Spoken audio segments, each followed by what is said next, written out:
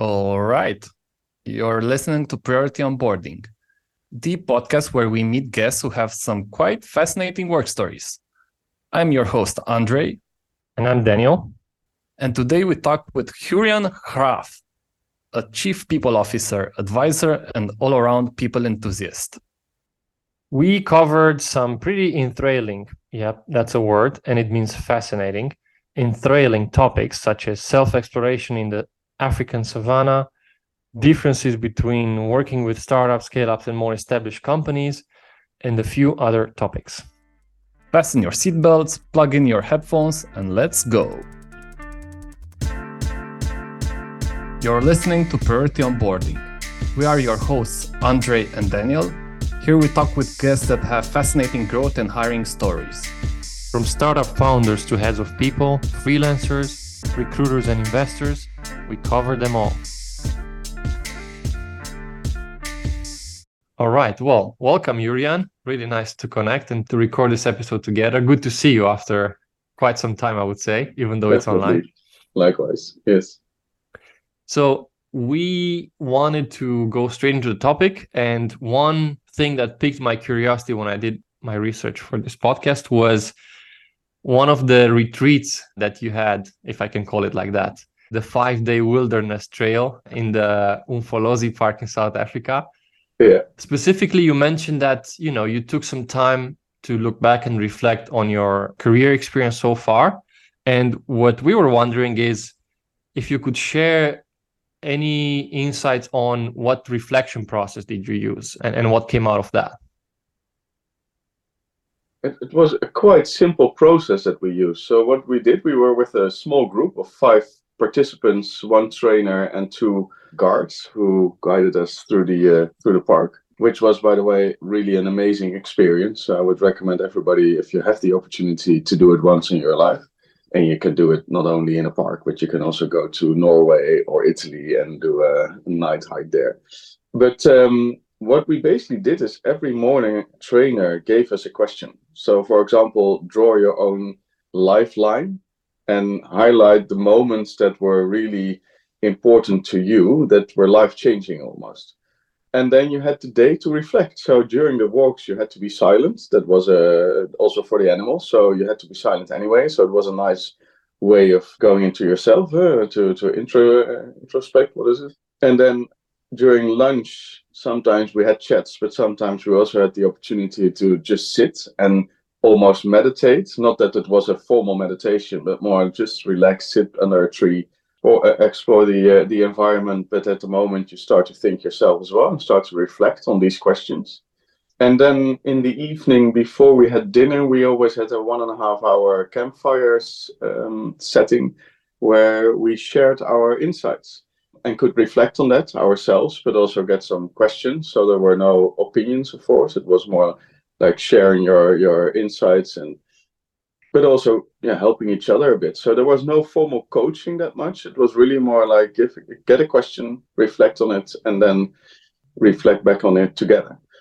I think my biggest insight was that I need more flexibility in my work. So take, for example, at the moment, I'm working now for Studytube, but only 3 days a week. The other 2 days, I have time for myself to work on my own projects, to do some freelance work, doing a lot of networking, things like this. So that was my biggest insight. Just do it. I thought about it a lot. I did it always next to my work. I made quite some money. And then I realized I can do with less and have more flexibility and more fun in what I'm doing. So it sounds maybe quite straightforward what the outcome was, but for me it was really a good insight and really the turning point where I thought, yes, I need to change my lifestyle a bit here. So that's what I did. So this is very interesting because in a way, obviously it's easier looking back to see how the dots connect and how it makes sense, but going through the process is actually what made it possible. And so then it means that this was the purpose of the journey. It's not that something popped up and you guys were having fun and then you said, well, let's do this. It was actually from the beginning with this in mind, and then everyone went through the same process. Definitely. And some people were focusing more on their private life situation, others more on their work life, but everybody came up with something, at least some insights or turning points where they thought, yes, I need to do something different, or keep on doing what I'm doing, is also a good insight sometimes. That's that you think the grass is greener at the other side, and then suddenly you realize, no, that's not the case. So yeah. I'm in a way quite similar in that sense, because I noticed I get bored easily. So then I need to have my tentacles spread in multiple projects. And obviously there's one main one that it keeps going. And in my case is hiring and recruitment. Yeah. But also this project, this podcast is a project, and it gives me energy. And then, I can switch between projects easily, and that's what keeps me going and interested. So I totally resonate with that. Yeah, I'm fully with you. And I think that many people have that. And in many cases, salary is a main reason not to do it. But what I simply did is made an overview of all the costs that I make on a monthly basis together with my girlfriend. And then I realized, yeah, I can do with less on the short term and probably make a lot more on the longer term if I do some of my invested some money in two companies, and I putting my energy in that. Well, maybe in the future that will turn out to be a great investment, maybe not, but then at least I had this experience, and for me that is really important in life. And doing the math probably came easy, because we saw that you have a tax background initially for studies. And one thing we discussed with Andre, and we were curious, how did you land in the HR world from a tax background? Was that a conscious decision, or it's kind of like you don't choose HR chooses you? Exactly. I think it's the latter one. So I studied tax law, and then I had the opportunity to go in two directions: either join one of the big four in the tax department, and then probably I would have become a tax lawyer and stayed within that domain. But I also had the opportunity to join KLM as a trainee, and in that traineeship you did 4 projects, and one of the projects was in HR, and that was my introduction to HR. Basically, actually, I was a recruiter for the traineeship for half a year. And then I realized this is really a discipline that I like, that appeals to me. And then I left KLM and joined Shell. And Shell said, we don't mind what you've studied, as long as you have a master's degree, then we will help you in your HR career, and we will develop you in that. So for me, it was a great opportunity to get acquainted in the HR world, to introduce into the HR world, and I never left. That's awesome. How do we deal with cases when people that you lead want more flexibility, or they want sabbaticals, given the fact that you went through this? For me, it's not only in my team, because from an HR perspective, we also get the question from many people in the organization. And in the past, it was always normal to treat everybody equally. So that meant that you had a policy saying either it's not allowed, or it's allowed for everybody for 2 weeks per year, or 3 months every 3 years, but you have to be in the company for at least a year or 2 years. Nowadays, that's different. People are already working remote or hybrid. So if my team member would come to me and say, I want to work abroad, for me, it's way more important, what can we do to make that happen without impacting your work too much? Mm-hmm. So if it's a really sabbatical, because you were asking for a sabbatical, not for working remote. If it's really a sabbatical, then we just discuss it and we make it happen. And it really depends then a bit on the team setting. If the team is a stable condition, fine, you can go. If not, then we might have to discuss the moment that you go. But again, in HR, it's easier to facilitate it than when you're in an operational or customer support role, because normally you have to be replaced then. And replacing somebody for 2-3 months is very difficult. Onboarding somebody, training somebody, making sure that somebody's up to speed. Yeah, that's almost impossible. So unfortunately, if you are more in a customer interfacing role, it's more difficult to facilitate it. And therefore, even though it feels maybe unfair, I think you should treat people equal in the same team or same department, maybe even. But treating everybody the same in a company, then you will lose a lot of talent, because it's not possible anymore, especially if people go for a sabbatical and partly work remote and partly take holidays. To be honest, I'm not so much a fan of people going remote for example, to a totally different time zone in the Caribbean or in Far East Asia, and then say, yeah, I work in the early mornings when you are awake as well, and after that I'm going kite surfing or so. Yeah. Yeah, I don't really think that works. Maybe for 2 weeks, but not for 3 months. But that's my personal. Yeah, that makes sense. What I do see is that when C-level people experience different things in their personal life, it also reflects in the company. So I see that when someone has a kid, then maternity or paternity leave in the company becomes important, or how to help parents to deal with that. And also the retreat that you had, I guess it also helped you understand your colleagues better if they want to have such experiences. Yeah, no, I think I think I share your observation, definitely. So then you see the importance of a CEO or C-level on the culture of an organization and on the policies of an organization, especially when the CEO is also the founder. They have a very strict belief in how it should be.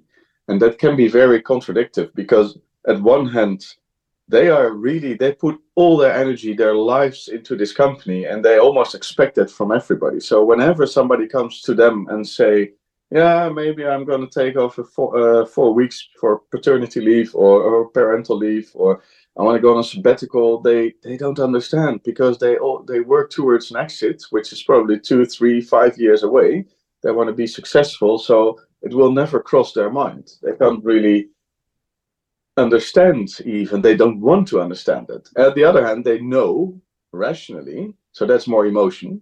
Rationally, they understand. I want to keep the top talent. And I know that all the surveys show that I need to be creating a flexible environment, provide a lot of nice benefits next to salary. But that is really a catch-22 emotion that almost every founder has it, and most CEOs have it as well. And then sometimes you're lucky that they go through a live event that many others in the organization go through as well, and suddenly they create the opportunity. But I've also seen CEOs who were different because then they get a child and you would expect them to have a different mindset. But then they say, yeah, but I have a partner at home who does everything. So why don't you have that? Because you should give all your energy to the company. So sometimes it works to even... I can make it happen with 2 kids and still give my full energy to the company. Why you? Why not you? So it can also work contradictory. Might be a bit of a very open question, but now you have experienced multiple realities. So working with multiple CEOs and founders from different company sizes and different backgrounds. Have you developed an approach, not to call it a framework, but an approach when it comes to dealing with this? Because obviously everyone's different and you cannot change the people unless something happens in their lives and they change their view themselves. But do you have an approach when you come in? How do you work with different personalities, different worldviews when it comes to C-level, especially founders? I can't say if many of my colleagues do that as well. I think everybody starts to scan the organization. But what I try to do, instead of I have a backpack with a lot of tools, sources, experts in my backpack that I can use to make a company successful. But I do realize that whenever I start a new company, the CEO, especially when it's a founder, together with the C-level management, have a huge impact on how the company is managed, the ways of working, the culture, etc. So instead of scanning or assessing what the company doesn't have according to the HR standards, I rather talk to C-level management and see how they run the company and what their beliefs are in how the company should be run and what we can do to make it more effective and efficient. Then I know how they want to approach it, what their beliefs are, and I also understand a bit their personality. So are they very stubborn, or are they willing to learn, to change, to make it different? For example, do they have a very result-driven approach, or is it more a people-driven approach or a process-driven approach? You both worked for Aidens. I think the way that company was managed was very process-driven. Everything had to be 100% right. That's also why they really liked your way of working, because you followed a very strict process. And Stepano is an example for me who put in place a very strict process. And when we started to follow that, you basically got this machine running, and that worked really well. Where in other companies, they don't believe in that. They just want a result. They want the best candidate in, and they don't mind how they get it in. It's fine if you use your own recruiters, external companies, whatever is needed to get the persons in, and no matter what it costs, etc. So it can really differ per C-level how they want to approach it.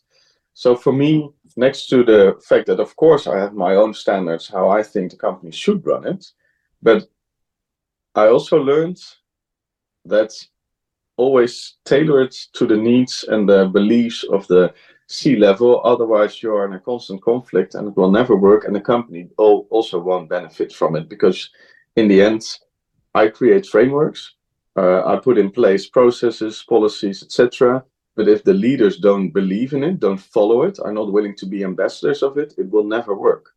So rather than starting with assessing what is not there, I would start getting to know the management very well and make sure that you align with their perspectives, and make sure that you then implement stuff that they embrace as well, so that you can create a winning HR strategy, rather than putting something in place that will never work because they don't believe in it or don't support it. That makes sense. And I think also from our brief interaction working together, there are people that, or like managers that are very involved in the process, any kind of process, really want to dive into how to and why and when and everything. And there are people on the opposite spectrum, which are more kind of laissez-faire. They care about the end goal, not necessarily how you get there, as you mentioned previously. And each of them have their own, time and a place. But I think, in my experience with you, I think you would be more on the let's get this done, and then how you do it, up to you, but let me know if you need any help.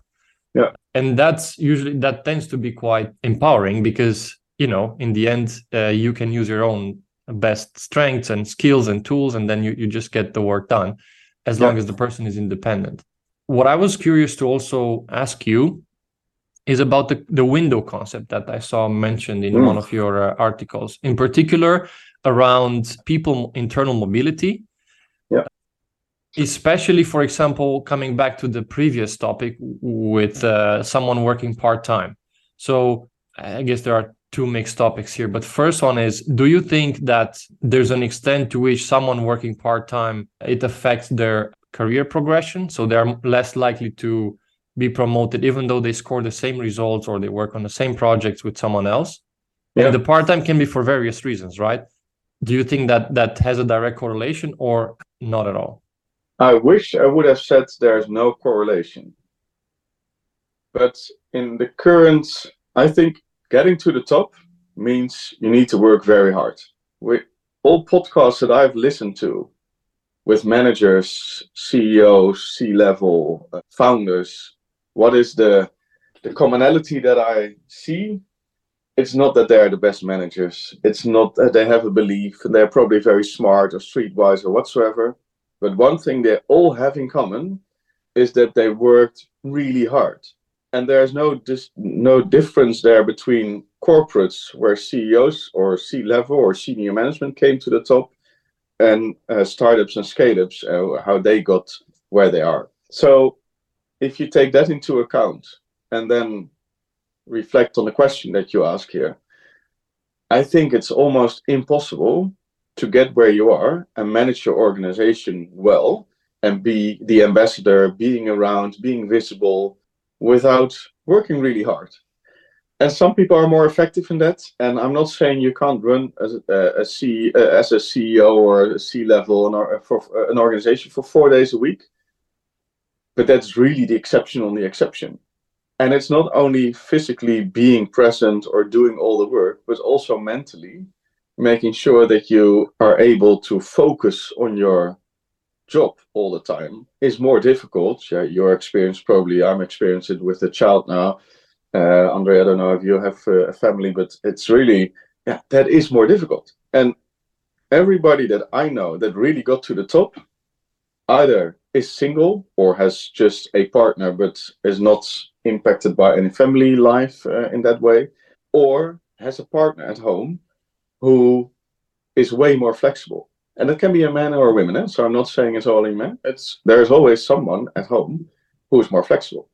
To let you put in the hours that are needed to. Yeah.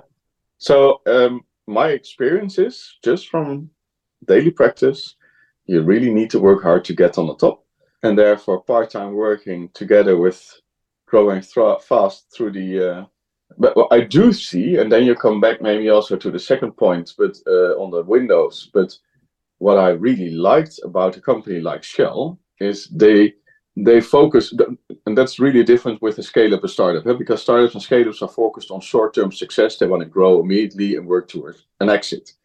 That's a different mindset than when you are a CEO or C-level of a large organization where your company is established, you have shareholders or whatsoever, you're a public company maybe even, then the focus is way more on the long term. So you're also looking at your people from a longer term perspective. You want to keep them, you want to grow them through the system.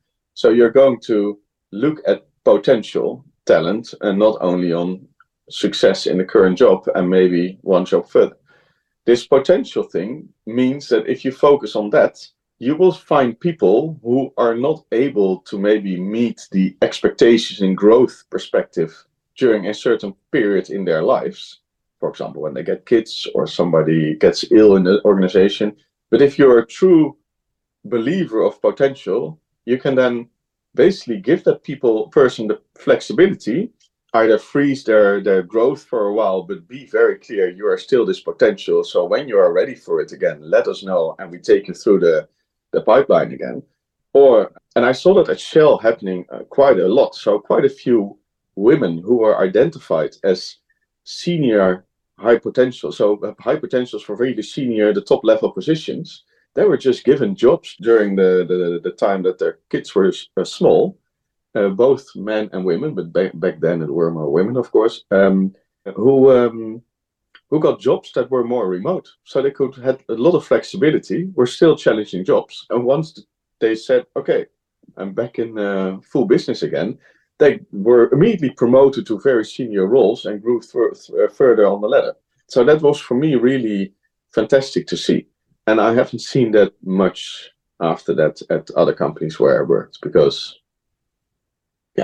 that's a very sophisticated next level way of potential management, succession and also planning. Probably in a scale up or a smaller company, you have less opportunities to do what you probably call stretches. Yeah. So therefore, it's kind of limited to whatever comes up in terms of work, and maybe it's not predefined in terms of set of responsibilities. So it's more like whatever you pick up extra beside your role, I think. But I was curious if you can explain a bit the window concept, how you see it when it comes to people mobility, because I thought it was a really interesting approach. So the window concept is, I learned that at Shell, and what we had there is when you start in a new role, you and the manager agree a certain window, and that's the period that you will do the job. For example, 3 years was quite standard back then. When you agree a 3-year window, then you basically agree that if you want to leave earlier than the 3 years, you first go to your manager and start the conversation why you want to leave, explain it. Well, then you either both agree, we think it's better to go, and then your window was opened and you were able to apply somewhere else. If you agreed to stay, then you stayed, and that happened to me. I wanted to leave after a year. My manager said, well, I can't miss you now, but I will promise you in half a year there will be an opportunity for you that will be very attractive. And then indeed half a year later, she kept her promise, and I got an opportunity that's probably brought me where I am today. So I'm really happy with that. Having that transparent conversation really helped me and helped a lot of people within Shell. After the 3 years, you were free to go. Yeah, it's free to go sounds so harsh, but everybody knew, okay, that person is going to leave unless you agree to another window. With the result that both for the manager and the employee, there was a lot of transparency on when the person was likely to be leaving, and you could manage that. So you could start to find a successor in time. So succession planning was a very transparent process there as well. Internal mobility was managed from that perspective. So everybody knew what was going to happen. So it was a very transparent, open, and fair process, and it worked really well. And funny enough, when I introduced that to other companies, Friesland Campina, Fokker, Nordhoff, immediately the Works Council, but also senior management and people started to challenge it because they said, yeah, but that means that I have to be transparent to my manager and that can be used against me. Huh? And I really, because I never felt that negative trust, never that negative trust thing, because at Shell it wasn't there, it really took me a while to understand, okay, apparently it asks a lot just mentally from people to understand this concept, embrace it, and really truly work with it. This is a really cool concept, and I think it's very similar to what Reid Hoffman also mentions about tourist duties. And again, transparency is very important in that, and then aligning with your team members in what they want to do, where they want to get, and how as a manager you can help them get there. Do you think everybody should have the same time frame, and how should managers deal with that, the time frame for each member? Definitely not, because then again, nobody is equal, but also no job is equal. So in a senior role, management role, if you want to see the impact that you make, I do believe you should do that role at least 3 years before you really see the impact of what you bring into the team. But if you are a junior salesperson, is there a reason why 3 years? Sorry for interrupting. Why 3? It could even be longer, but the first year you're just onboarding, getting to know the team, putting people in place, replacing some people, maybe building the team. Then you need to make the team effective. That journey to work towards an effective team probably also takes a year, and then you want to really experience how it is to work in a high-performing team and get and get the benefits of that. And maybe after 3 years, maybe 4 years, it's ready to go as a manager, because then maybe it's good also for the team to have somebody else there again and get new blood in there. But also the team probably starts to change. So yeah. And it depends also per role. I can imagine that on a factory or in a support role, it's fine if somebody stays longer because the team is changing. You want to keep also the knowledge. So in an expert role or in a management role on an expert team, probably it's a bit longer. But again, I think a 3-year tenure is a kind of average that would work for a manager to really show that the person is successful. And then the $1 million question, how would you adapt this to a scale-up world where, let's say, you don't really know a couple of years in advance what the next opportunities would be for your peers along the line? If you think it would work for a scale-up, if you already have done it, maybe you already have some examples, but I'm curious, how would you adapt something like this to scale? I haven't really done it yet in a way that works really well. But in general, I think it will work. At least if you have very transparent conversations with your employee, what is your ambition? Where do you want to grow to? Where do you see yourself in 3 to 5 years? And what can we do to help you to get there? And if we can't offer that to you, we accept that you will leave. And it's up to the person to leave, but at least you have the transparent conversation about it. And we are then able to manage this personal journey of that person. So we also know what to expect. So if we know that the person is there and wants to move on, and it won't be internally, then we know that, and we can manage that by hiring a new person or promoting someone or whatever needs to be done to fill that gap in time. So it's not a surprise, but we can really manage it up front. I even had an idea a couple of years ago by setting up a Shell has this internal ecosystem of 100,000 people where it's easy to make career ladders within. Why should you not do it for example, my CEO? He has a WhatsApp group of 80 companies, or CEOs of 80 companies. Well, maybe they're all SaaS companies. They probably are. Some of them are competitors to each other. But why not creating a kind of talent pool where you say, at least for certain jobs, tech jobs or sales jobs, if we are not able to provide career steps or next opportunities, maybe we can organize it within that ecosystem of 20, 30, 40 companies, similar, and maybe not similar sizes. You should have companies then that are a bit different in where they are, startups and scale-ups, so they can really exchange people. And then maybe how I see it in a startup, you start, You grow, then you move to another company that's more in the scale-up phase, and maybe that startup, then a new startup comes up and needs a junior CCO. Well, then that person who made a career step in that scale-up moves back to that startup world. The difficulty here is that quite a few people are really fit into startups, others fit into scale-ups, but it's not necessarily said that people fit in both. So it doesn't always work, but yeah. I see this already happening somehow to a certain extent, especially the more senior role. So if you're talking C-level, in the Netherlands, it's a small country, it's a small world. So it tends to be at a certain level that most people know each other. Yeah. So then it becomes a closed circle. And I see this mostly happening when it comes to CEOs and founders connecting with each other that are not direct competitors, and in hiring processes. So let's say I'm hiring for a CFO or CMO or whatever, and I found my person, but we also had two very strong runner-ups. It's just a matter of timing or something else that it didn't work out, but I would still like to introduce those people to my peers because it would benefit them. So these introductions, I see them, they do happen, and they usually tend to be fruitful. Because you don't start completely from scratch. It's really the referral process on senior level, and that's I see it in HR, of course, as well. It's just quite a small world of HR heads of people at scale-ups that just rotate between companies, which makes sense and which is fine. You had quite an interesting journey coming from a corporate world and now focusing more on the scale-up world, startup world. How come you took this step and not stayed in the corporate world? Yeah, I like the question. I think it had to do already back then with my thought of being more flexible. In the corporate world, it's quite organized, so you know exactly what to expect. You have your policies in place. Companies are quite old.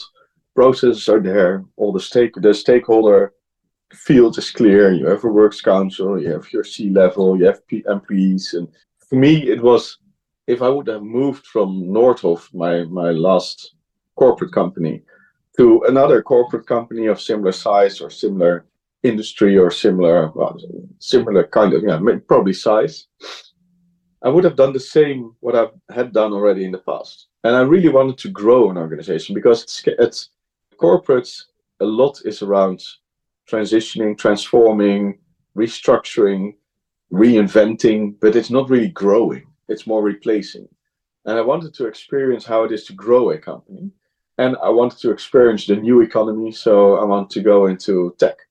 And it was quite difficult because back then I noticed when I was applying to jobs that it was quite difficult to get into this new economy world and also the startup scale-up world, simply because I didn't have that experience. So they also thought that I would be too corporate for it, bring these processes, etc., which is, by the way, bullshit, because the same questions, the same challenges, the same issues occur at startups and scale-ups that occur at corporates.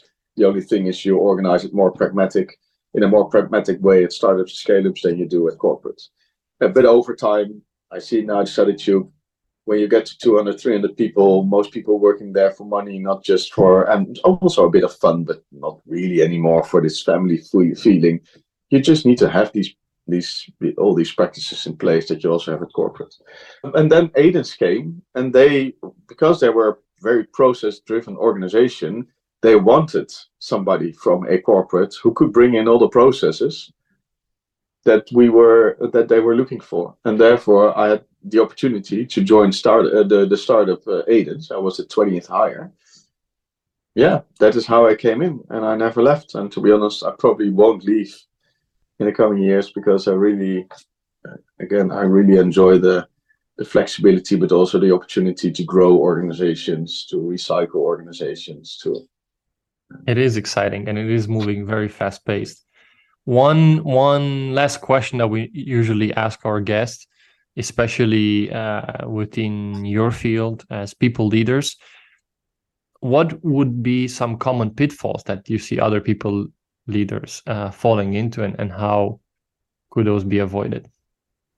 Well, I think the biggest, I don't know if it's the biggest pitfall, but what we discussed earlier about leadership roles, I see a lot of my colleagues struggling with senior management, especially founders, who are very stubborn and have a true belief in how it should be, and they get a bit fed up with that, and sometimes because they have a true belief how it should be as well, and that can conflict with the ideas of the founders. So one pitfall would be too stubborn yourself on how you see how it is. And I think a bit of stubbornness is okay, because you also should put your own stamp on the organization, and you also have your beliefs.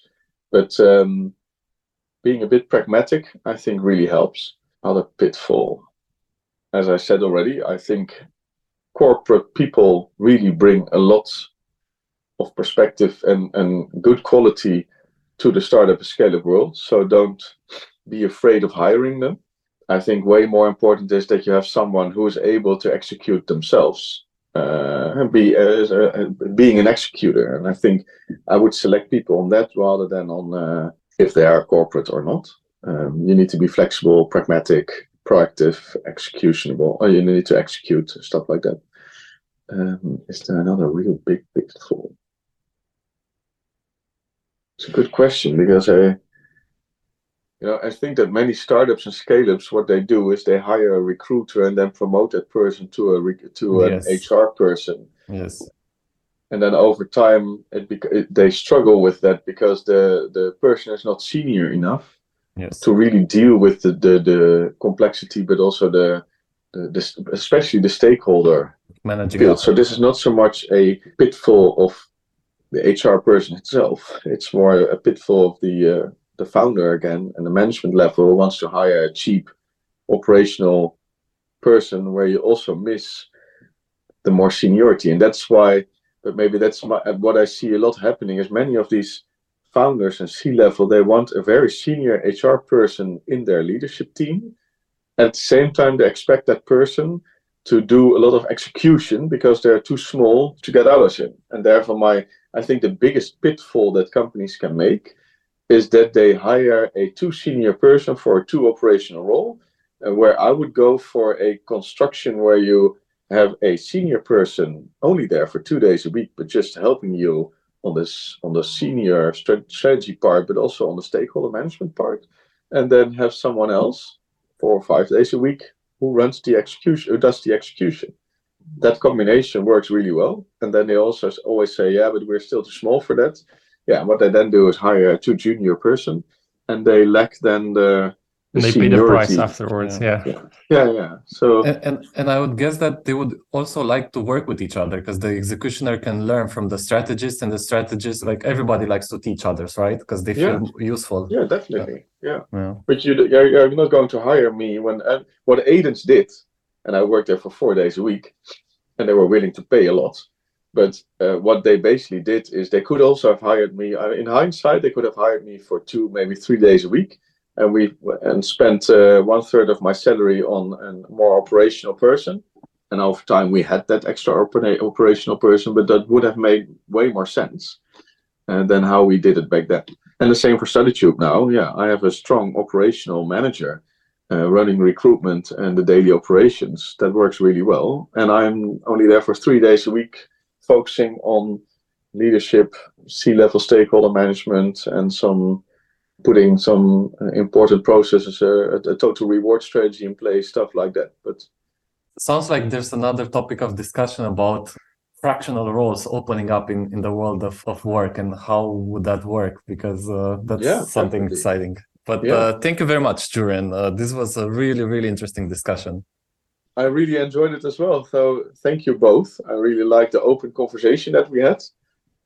You had some very good questions. It went totally different than I expected. So I really loved it. So we might do a part 2, because I feel like there are also other topics that I wanted to address, but it might be a good part 2. Let's see how it goes. I would love to do it. Cool. Thank you so much. Thank you.